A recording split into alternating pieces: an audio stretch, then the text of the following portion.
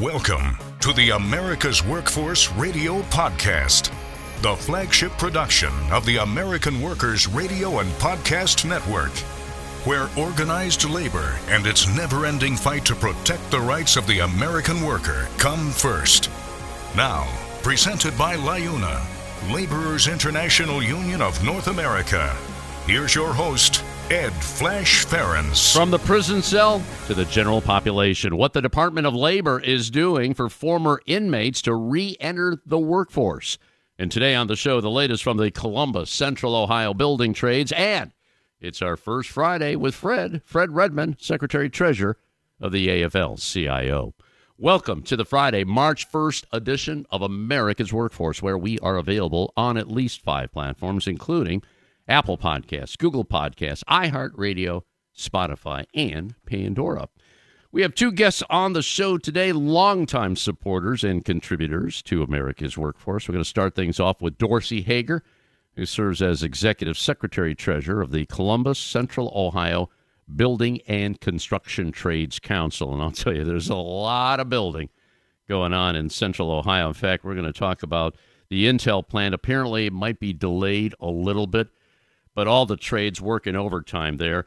We'll get an update on the expansion of the Columbus Airport. This is a sad story because shortly after the Columbus Regional Airport Authority announced, this was last year, their plans to build a new terminal at the John Glenn Columbus International Airport, the Columbus building trades, led by Dorsey, said, okay, let's work out a community benefit agreement, a CBA for construction. Let's try to get a project labor agreement. We're talking a $2 billion project here. Well, sadly, the contractor that they hired, Hensel Phelps, severed negotiations with Dorsey, and they're non-union. They contracted out. They're a member of the Associated Builders and Contractors, a notorious anti-union organization. And right now, we don't even have prevailing wage on the table. It's really sad. This is a race to the bottom. We'll get you an update on that. Also, some good news here. The Columbus Central Ohio Transit Authority, COTA, as it's known in Central Ohio, they have an agreement there. So we'll talk about transit there and touch on high-speed rail. And also get an update on building futures. That's one of Dorsey's pet projects. ColumbusConstruction.org, again, the website. Later in the show, we're going to check in with Fred Redmond.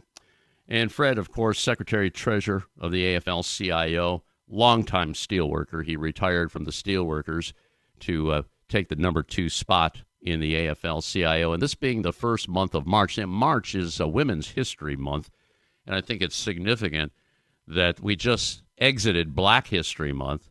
Fred is African-American, and Liz Shuler, the first woman to head the AFL-CIO. Talk about an intersection here between February and March. And a little background on Fred. Fred joined the Steelworkers Union. This would be Local 3911 back in 1973 and hit the ground running on his way to becoming one of the organization's strongest leaders. In fact, his first leadership role was as a shop steward. He went on to serve 3 terms as president of the local before being appointed to the international staff. That was in 1996. He was elected International Vice President of Human Affairs in 2006, and then he became very active in the greater labor community, serving on the board of directors for Working America and the Trans-Africa Forum. He's also a rep and is on the board of the Coalition for Black Trade Unionists and a member of the AFL-CIO Executive Council. This all happened before he became the number 2 man in the AFL-CIO, and that all changed with the passing of Rich Trumpka. Rich passed away, Liz got the presidency, and then Fred came in as Secretary-Treasurer. Great guy. He's going to talk about his journey and how the union helped him as a black man rise up the ranks. And this is the story that needs to be told. We can't forget our past to know where we have to know where we came from to know where we are today, simply put. So Fred Redmond will be our second guest right here on America's Workforce. And now a brief look into the world of labor. The segment brought to you by Boyd Watterson Asset Management. You can find more at boydwatterson.com. Hats off to the U.S. Department of Labor. They have announced the availability of $52 million in grant funding for organizations that provide re-entry services to incarcerated individuals before release from state correctional facilities or county or local jails. And that, mind you, is a very large population. By eliminating gaps between release from prison or jail and enrollment in a workforce development program, the funding will help enhance reintegration efforts and reduce recidivism, which is something we all want. This is all authorized by the Workforce Innovation and Opportunity Act. They call these Pathway Home Grants, allowing organizations to establish formal partnerships with employers to help participants acquire training and industry-recognized credentials to successfully transition into employment and their communities. These grants will be awarded for up to 20 projects that provide justice-involved individuals with legal assistance, counseling, job search strategies, and other foundational skills prior to release. The funding ranging from $1 million to $4 million to each recipient. It will also support apprenticeships, occupational training, and supportive services for all participants. So congratulations there to the Department of Labor. All right, we are going to take a quick break. When we come back, Dorsey Hager on behalf of the Columbus, Central Ohio Building Trades. This is America's Workforce. More shows available at awfradio.com. It takes LiUNA to build North America's infrastructure. From roads and bridges to schools and skyscrapers, the men and women of LiUNA, the Laborers International Union of North America, build the projects we depend on. From constructing the Freedom Tower on the site of the former World Trade Center to untangling Washington, D.C.'s congested interstate, LiUNA members do the work that matters. Find out what it takes to be built by LiUNA at liuna.org. That's liuna.org. We're the nurses, firefighters, and claims representatives that help keep our government services running. We respond to natural disasters. We care for our nation's veterans, and we investigate discrimination in the workplace. We are federal and D.C. government workers, and we are proud to serve the American people. Working in more than 70 agencies across the government, we know we can fulfill our mission because our union has our back. Learn more at afge.org. Paid for by the American Federation of Government Employees, AFL-CIO. America's Workforce is brought to you in part by the International Federation of Professional and Technical Engineers. You can find more at ifpte.org. There is unity and strength for workers. We are the USW. We are the USW. The United Steelworkers. The largest industrial union in North America. We represent 850,000 members in the U.S., Canada, and the Caribbean. We work in metals, rubber, chemicals, paper, oil refining, atomic energy, and the service sector. We are steelworkers, standing strong and fighting for what's right. America's Workforce is brought to you in part by the Heat and Frost Insulators Labor Management Cooperative Trust. Find out more at insulators.org/LMCT. America's Workforce is sponsored in part by Boyd Watterson Asset Management, LLC. Find out more about our investment solutions tailored to meet the needs of Taft-Hartley funds at boydwatterson.com. America's Workforce is brought to you in part by the United Auto Workers. Find more at uaw.org. Now, back to Ed Flash Ferentz with America's Workforce. And remember, you can check us out on Facebook or follow us on X, formerly known as Twitter. That would be AWF Union Podcast. AWF Union Podcast. By the way, this next segment brought to you in part by the North Coast Labor Federation. Let's go to line number one. Welcome one of our longtime regulars here on America's Workforce. We appreciate what he does for the trades in Central Ohio. That would be Dorsey Hager, Executive Secretary Treasurer of the Columbus Central Ohio Building and Construction Trades Council, columbusconstruction.org. You could follow them on X at BuildCentralOH. And every time I talk to Dorsey, something else is popping up in Central Ohio. We'll get into that in a minute, but right now he wants to talk about COTA, the COTA agreement, which stands for the Central Ohio Transit Authority. Dorsey, welcome back to the show. Thanks for joining us. What's going on with COTA? It's all yours, brother.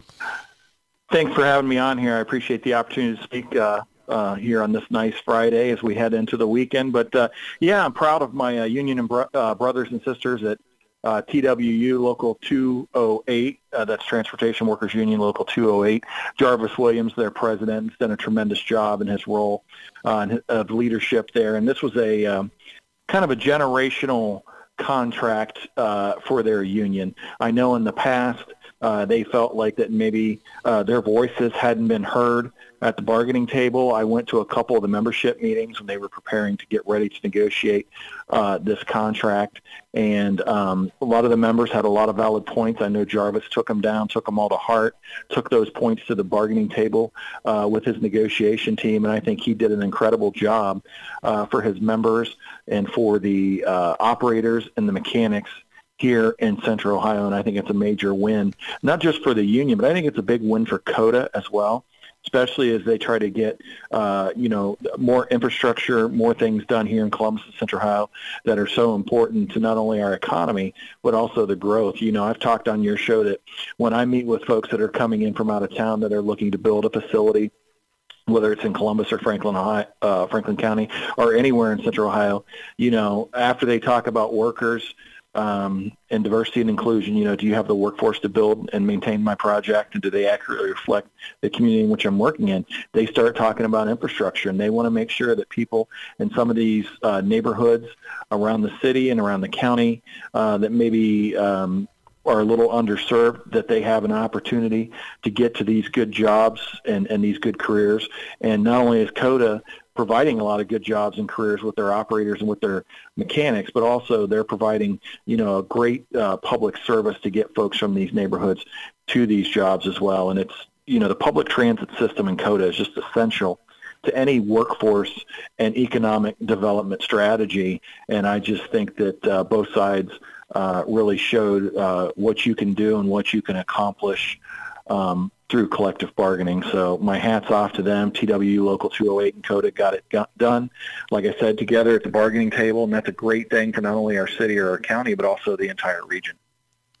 I'm so glad we're talking about transit because, with income inequality that's so out of whack in this country, you got the people in the upper echelon, the more wealthy, who obviously drive their fancy cars. I get the impression all the time they really don't pay attention to the importance of transit and having a good transit system. Because for the lower income people, they cannot afford any kind of car, let alone a good car.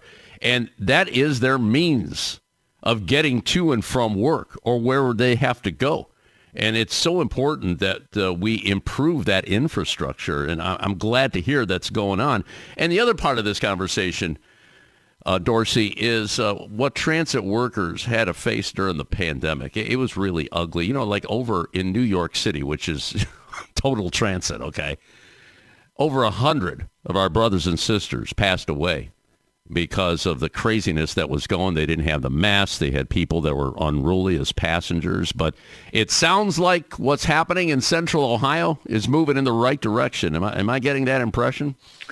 Yeah, absolutely. And, you talk about the city of Columbus growing and the region expanding. There was a report that came out this week that Columbus and Austin, Texas, are the two fastest growing cities in the United States, and Columbus is growing at unprecedented rates. And if workers can't get to the jobs, then not only does that hurt the working families, but it also hurts the neighborhoods and it hurts our economy. And like I was talking about with folks, in some of these parts of the underserved community, it's essential to diversity, equity, and inclusion strategy that prioritizes sharing the benefits of economic growth with residents, who have been denied a pathway to that middle class because of, discrimination and where they live at geographically. So basically comes down to we need a strong transit system for area workers and businesses.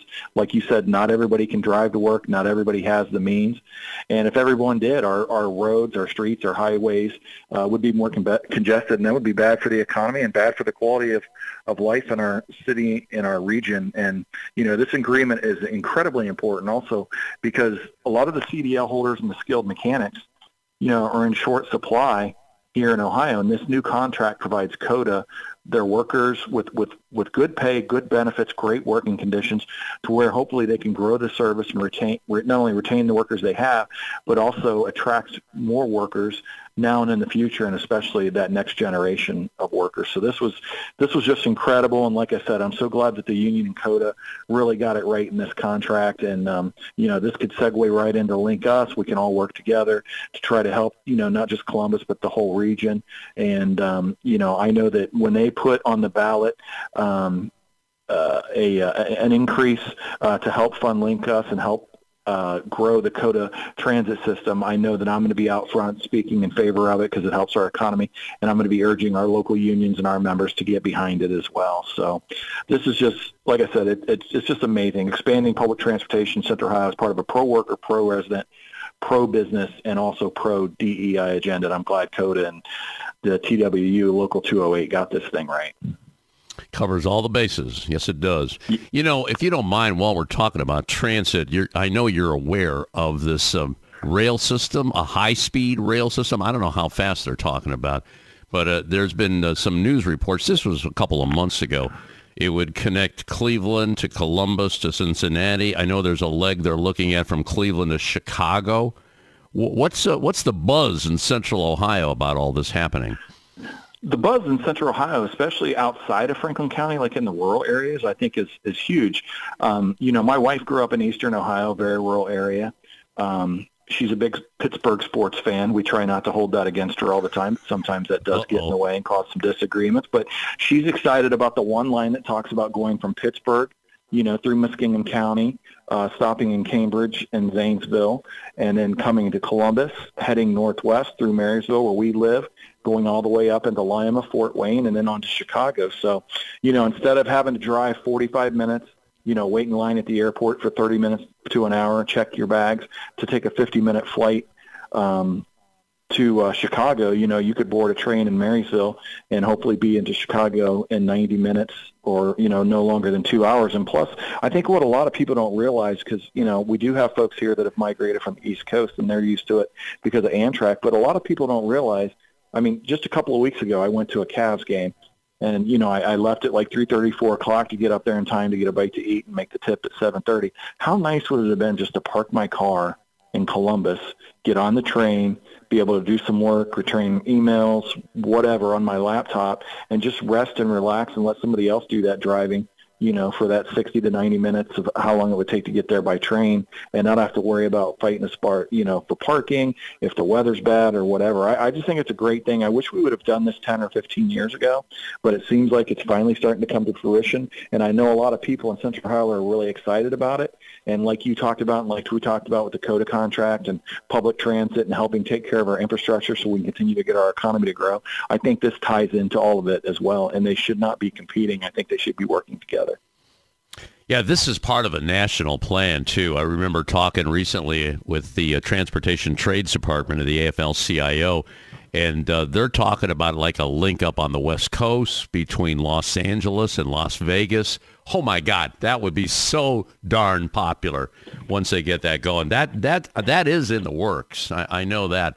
And, we are so far behind when it comes to this. Europe, they're way ahead on trains. China has jumped on this with those 200-mile-an-hour trains. Japan has done the same. So it'd be cool to see this happen in the United States. It would be very, very cool, as a matter of fact. You know what? I'm going to take a quick break here. Dorsey Hager joining us on our live line. Dorsey serving as Executive Secretary-Treasurer of the Columbus Central Ohio Building and Construction Trades Council. Lots more to talk about. We're going to get the latest on that expansion at the Columbus airport. That's an issue that's really bothering a lot of labor leaders like Dorsey. We'll talk about that and more later in the show. We're going to check in with Fred Redmond. It's our first Friday with Fred Fred Redmond, Secretary-Treasurer of the AFL-CIO. Back in a few. You're listening to America's Workforce with Ed Flash Ferens. It takes LIUNA to power North America with affordable energy. The men and women of LIUNA, the Laborers International Union of North America, have the skills needed to build and maintain oil, natural gas, nuclear, solar, and wind projects that are shaping America's energy future. From new energy tech to retrofitted facilities, LIUNA members do it all. Find out what it takes to be powered by LIUNA at liuna.org. That's LIUNA.org. America's Workforce is brought to you in part by the Ironworkers. You can find more at ironworkers.org. America's Workforce appreciates our sponsor, the Columbus Central Ohio Building and Construction Trades Council, who represents more than 18,000 workers from 19 affiliated local unions and district councils. Are you an experienced mechanical insulator looking to take your career to the next level? Insulators Local 50 in Central Ohio has steady work for a number of years. Insulators Local 50 offers a total wage and benefits package that can't be beat. It's not just the competitive wages. Local 50 also provides medical, vision, and dental insurance with no paycheck deductions for you and your family. Don't miss out on the chance to secure your future. Join us at Insulators Local 50. Earn great pay and the best benefits. Visit insulators50.com/AWF50 to fill out the online form, and a Local 50 representative will call to begin the process. America's Workforce is brought to you in part by the United Steelworkers. You can find more at usw.org. America's Workforce Radio is sponsored in part by the International Union of Painters and Allied Trades, District Council 6, representing painters, glazers, drywall finishers, and sign and display industry workers. They remind you that belonging to a union is your right as an American. America's Workforce is presented by the Laborers International Union of North America. Feel the power right now at liuna.org. Now, back to America's Workforce. Here's Ed Flash Ferens. And remember, you can check us out on at least 5 platforms. That includes Apple Podcasts, Google Podcasts, iHeartRadio, Spotify, and Pandora. And when you get an opportunity, here's what you do. Just sign up, receive our shows on a regular basis, and give us a rating. We always appreciate those 5-star ratings, so please keep them coming. By the way, this next segment brought to you in part by the United Labor Agency, where you can find more at ulagency.org. Let's go back to our live line and rejoin Dorsey Hager, Executive Secretary of the Columbus Central Ohio Building and Construction Trades Council. And Dorsey, before we talk about the airport expansion, I want to thank you for throwing us some more new guests on America's Workforce. We recently had a conversation with IBEW Local 683 about all the work they're doing because of the expansion of, oh my God, you got the Intel project, the expansion of Facebook, Google, Amazon, and also our sheet metal worker friends, Smart Local 24. Feel free to throw us some more because we want to highlight all the good things that are happening in Central Ohio. I know you can do that for me. Can't you do that for Flash here, buddy? I can get more people on for you. It was great. I just re-listened to the Josh Williams interview this morning on my way in, and hearing him talk about his career as a professional MMA fighter and now as a trainer and how he kind of got hooked up in the sheet metal workers and relating the competition that he had when he was training or fighting to competition on the job and with other members and just doing his best as he can and learning the trade and helping everybody out and a true team spirit. I mean, Josh is solid. He's one of our good young business agents, and so proud of the work that he and Jeff Hunley and Rodney French and the guys are doing over at Sheet Metal Workers Local 24, like everybody, to go out and get folks into our local unions to let them know about these opportunities and take care of these opportunities on these jobs that we talk about daily, the Googles and Facebooks and Amazons and DBT Data and Intel and Honda and OSU Medical Center, and it's amazing the opportunities we have, and we're trying to make sure that we get out in the community and give everybody a chance to take advantage of these opportunities, no matter what trade they're interested in. Dorsey, speaking of Intel, I heard a story recently and might be delayed a little bit. You got any information on that? I think what they're doing is I think that their plans, when they announced the groundbreaking in, I think it was September of 21. I know it was in 21, but 22, when they announced the groundbreaking, I think that they had a very aggressive schedule. I think they wanted to shoot for 30 months, and they wanted to have close to 10,000 people on the project.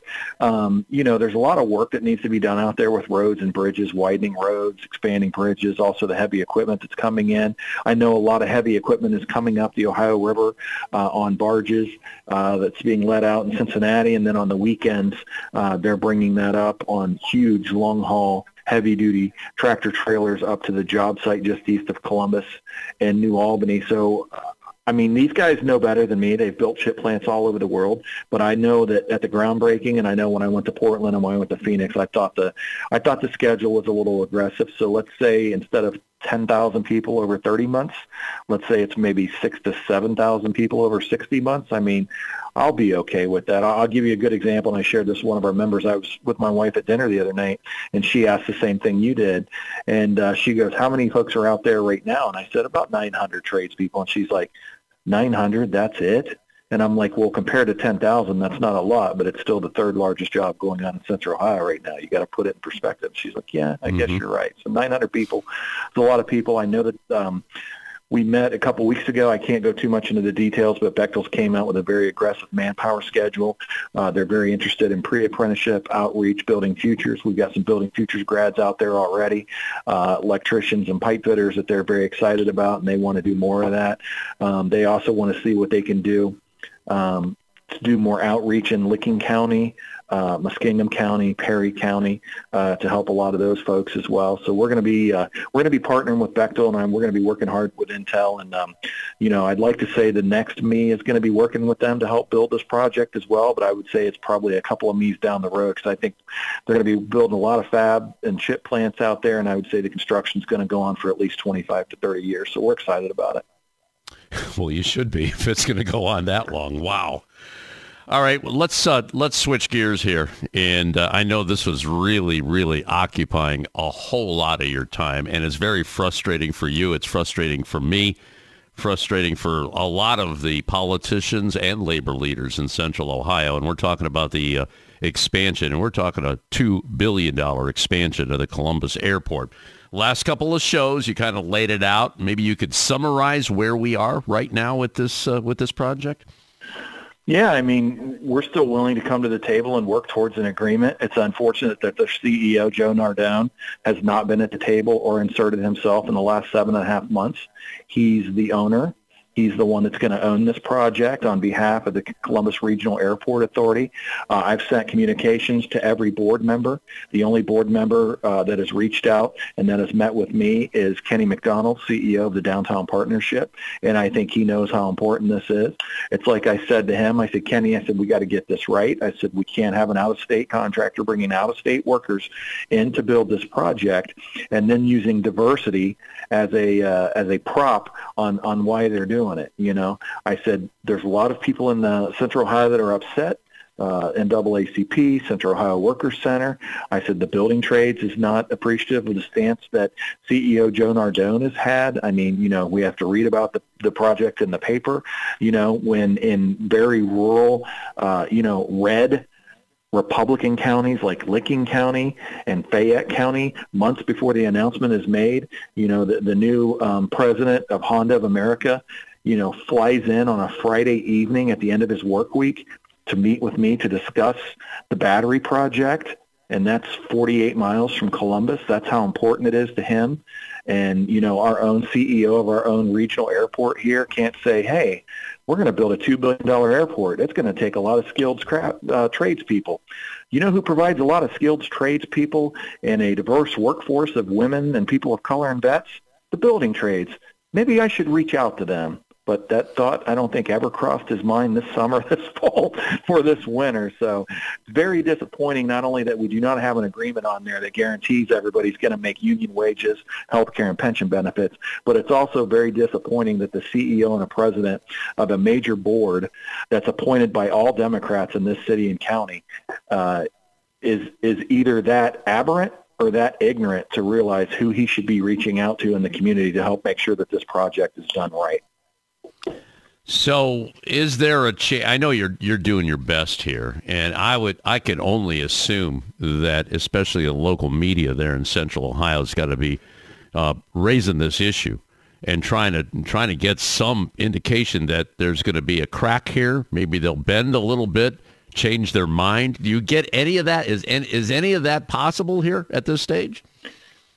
I mean, we're hopeful, but again, it's CEO Joe Nardone, I think, that holds all the cards. When we negotiated a PLA, like I said, with the battery plant, when we negotiated a PLA with the chip plant, when we negotiated a PLA with the Franklin County Jail, the Franklin County commissioners were at the table with that PLA. They didn't just say, oh, well, Gil Bain's going to build this, talk to them. Intel didn't say, well, Bechtel's going to build this, talk to them. Honda didn't say, hey, Turner Yates Kokosin is going to build this, talk to them.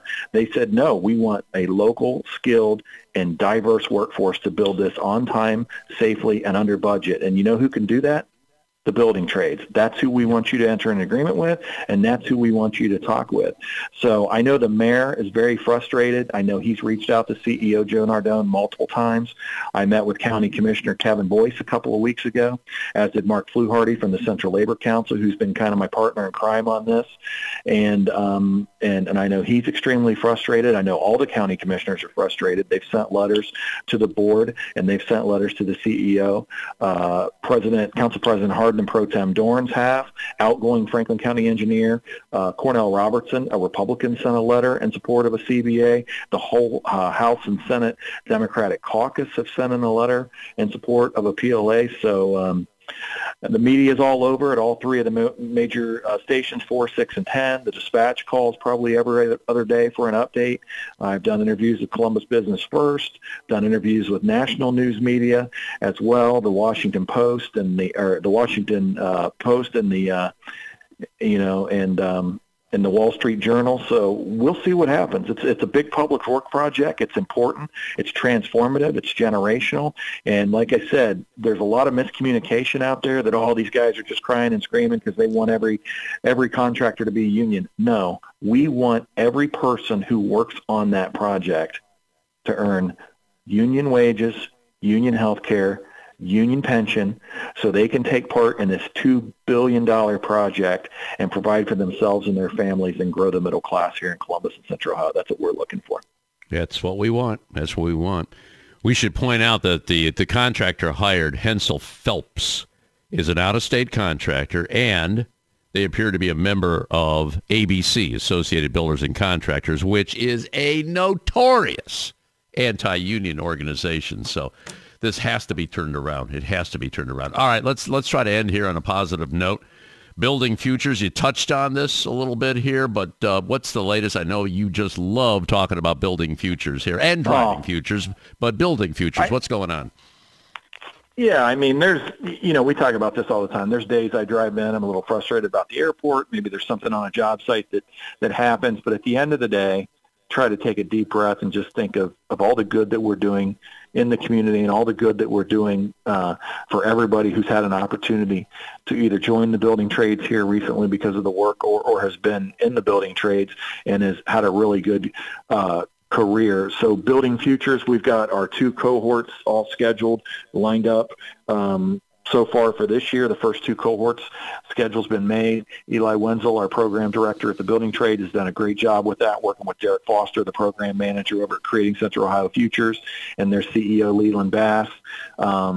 We've got a big open house at our new training center in March. I'll make sure I get the information to you, and we follow that up maybe on a future interview. But also I've got the schedule all laid out. We've got the class of 25. They actually started 2 weeks ago with their soft skills, financial literacy, a lot of construction math and stuff. So we're all really, really excited. And we've had a lot of trades already reach out, electricians, sheet metal workers, pipe fitters, insulators, cement masons, a lot of them that are iron workers who are asking when this class is going to be ready to go so they can start placing these folks at a lot of these projects that we've been talking about. And hopefully the airport. We'll see, but hopefully we'll see.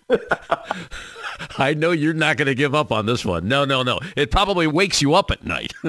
No, it encompasses a lot of my time. You're right. Yeah, yes, it does. All right, Dorsey, we're going to leave it there. Dorsey Hager, Executive Secretary Treasurer of the Columbus, Central Ohio Building and Construction Trades Council, columbusconstruction.org. Follow them on X, Build Central OH. You take care, my brother. We'll talk to you in a month, okay?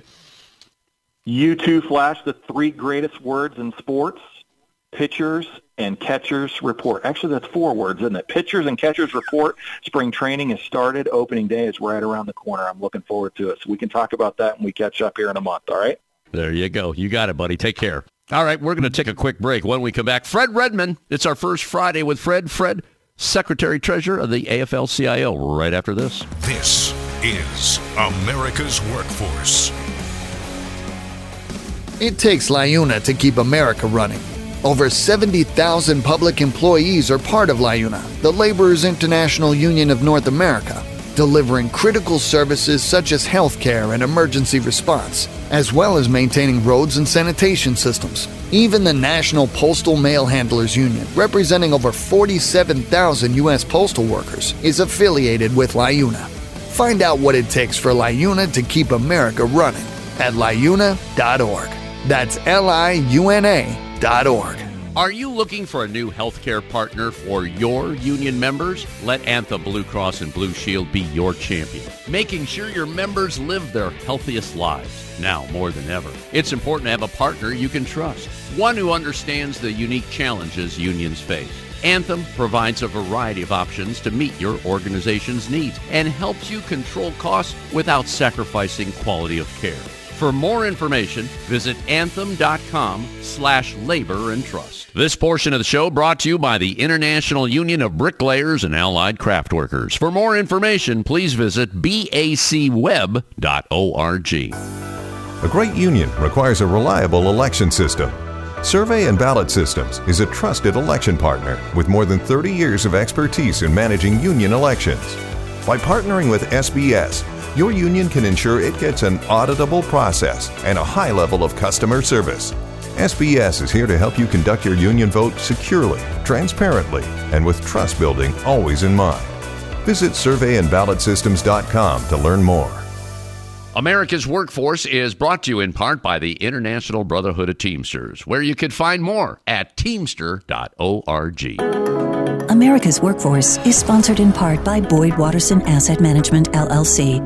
Find out more about our investment solutions tailored to meet the needs of Taft-Hartley funds at boydwatterson.com. America's Workforce is brought to you in part by the Communication Workers of America. You can find more at cwa-union.org.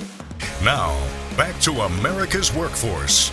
Here's Ed Flash Ferens. And remember, you can check us out on Facebook or follow us on X, formerly known as Twitter. That would be AWF Union Podcast. AWF Union Podcast. By the way, this next segment brought to you in part by the Ohio Federation of Teachers. You can find more at oh.aft.org. Let's go to line number 2 and welcome back to the show. Started this segment with Fred Redmond. A couple of years ago, Fred, the current Secretary-Treasurer of the AFL-CIO, we call it the First Friday with Fred. And, you know, yesterday, and we got an extra day out of Black History Month. Yesterday was Leap Day, and today, March 1st, starts the beginning of Women's History Month. So you got Black History Month, Women's History Month.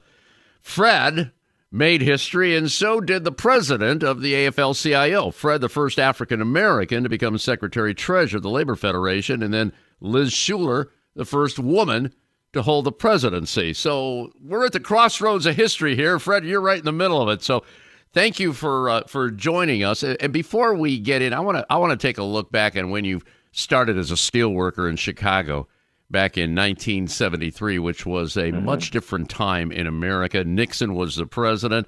Watergate didn't happen. Vietnam was still going on.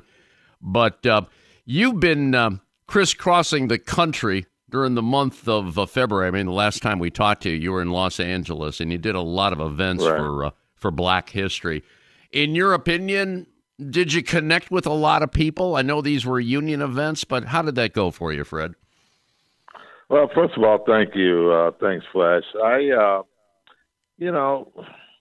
Going back a long time to when I first started in 1973. Let me just comment on that for a minute. You know, I was 19 years old. I followed my father into the mill, aluminum mill, as a second-generation steel worker. It wasn't my first priority of what I wanted to do, but it turns out to be, the greatest decision that I ever made, in terms of, how my life was shaped by that experience working in the mills at such a young age in 1973.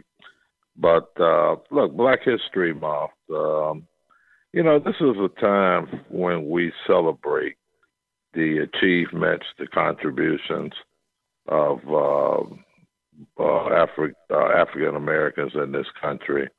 And we also, pause for a minute to really recognize, how far, African Americans have came in this country, being brought here through their ancestors, during the period of chattel slavery and the advancements that have taken place, in terms of, Black Americans really integrating into a very important fabric of America. So, Black History Month is a time for me, it's a period of reflection. When I could reflect back to a period of time, Black folks, got the right to vote during my father's lifetime. My grandparents did not have that right, and the struggle that it took to, get the passage of the Voting Rights Act. My grandparents, lived during the, civil rights movement. They were part of that whole Jim Crow system in the South. And then my father and mother, they came from the South during that great migration from the South to the North, in search of a better life for their children. And, they suffered under, just outright race discrimination in Chicago. My father, had a tough time really finding a job to support his family. A lot of places did not, really hire African Americans during that period of time.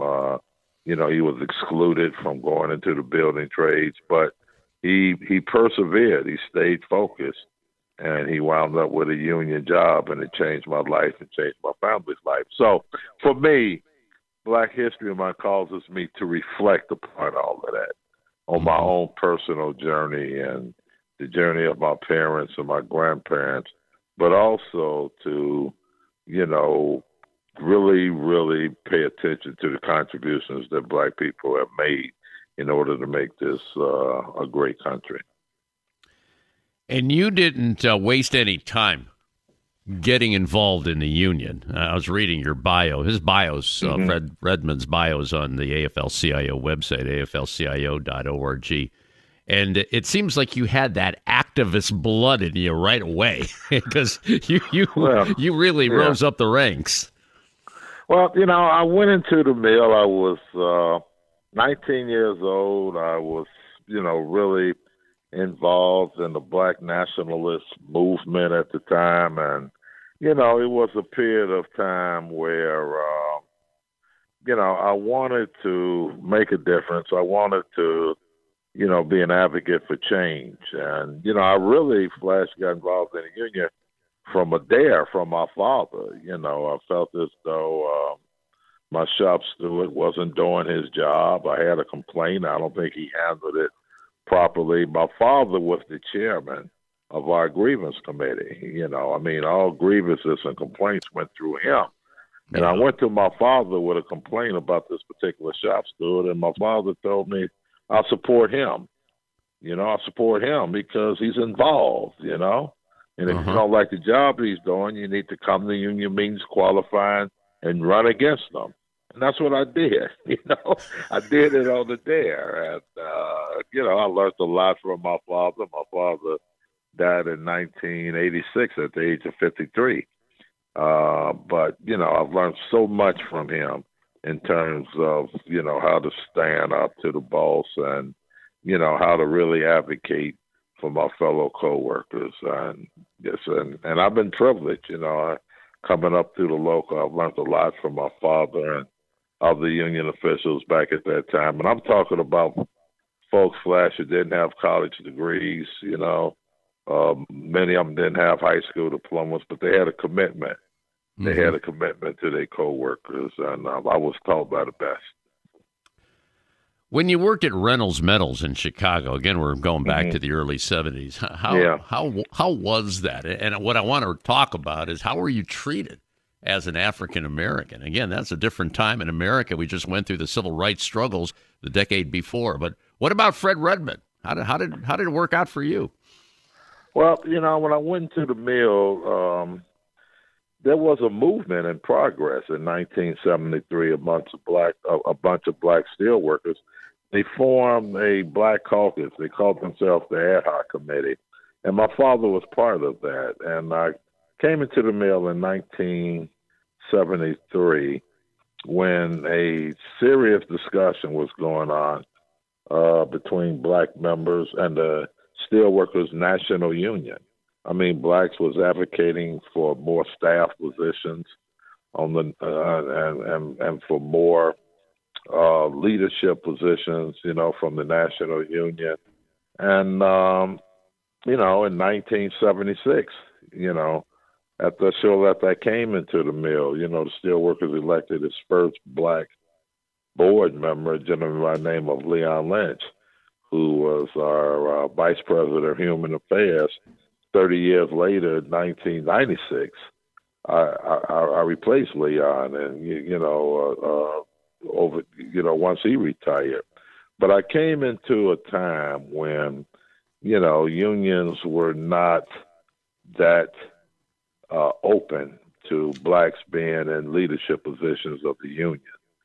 And, some blacks were content with that because, they got the benefits of the collective bargaining agreement. But it took a group of workers like my father who said, look, we deserve a seat at the table. We should be part of the decision-making apparatus. So it was a time when there were problems within the union, the National Union, and its black members. And also, there was a time when the company took advantage of that, and the unions really had to, fight on behalf of black workers. And, black workers really got involved over that period of time in the local unions because, there was cases when some black workers was being denied promotional opportunities and advancements, within the shops and the mills. And it took the activism of black workers to really push the union to stand up and do the right thing on behalf of its black members. And they did. And they did. But there was a lot of struggle. As black workers, we fought the National Union, and we also fought the companies. But it was some great activists, within those local unions who felt as though, the union was their best shot at participating in the so-called middle class. And, they felt so strong about the union movement that they, fought to be able to participate and to be able to be in a leadership position and force the union to fight for advancements within the companies. Boy, if you want change, you got to change from within, and obviously that was the MO back then. And you fast forward to today, and I look, it was in 2006 when you oversaw the Civil and Human Rights Department and worked with the steelworker allies across the country in responding to attacks on voting rights and combating economic inequality. So with what you started back in the early 70s, it just accelerated. And obviously, and look at Fred, this is a great story because look at the steelworkers today. Because of that struggle, I mean, it's probably one of the most diverse unions in the country, don't you think? No, absolutely. I mean, it was the union that really forced the company in 1976 through the Black Caucus, the Ad Hoc Committee. They sued 17 steel companies and the International Union, for promotional opportunities in the mill. And in 1976, they was forced by the courts to sign a consent decree. And what that consent decree did was force the steel industry, the steel companies, to bid promotional opportunities on the basis of plant seniority. I mean, I came into the mill at a time where, you had black jobs, you had white jobs. And needless to say, the most dangerous jobs, the most dirtiest jobs went to the black workers. And the highest paid jobs and the more skilled jobs went to the white workers. And, I came in at the precipice of that. And, it took a group of courageous individuals to stand up to the companies and the union.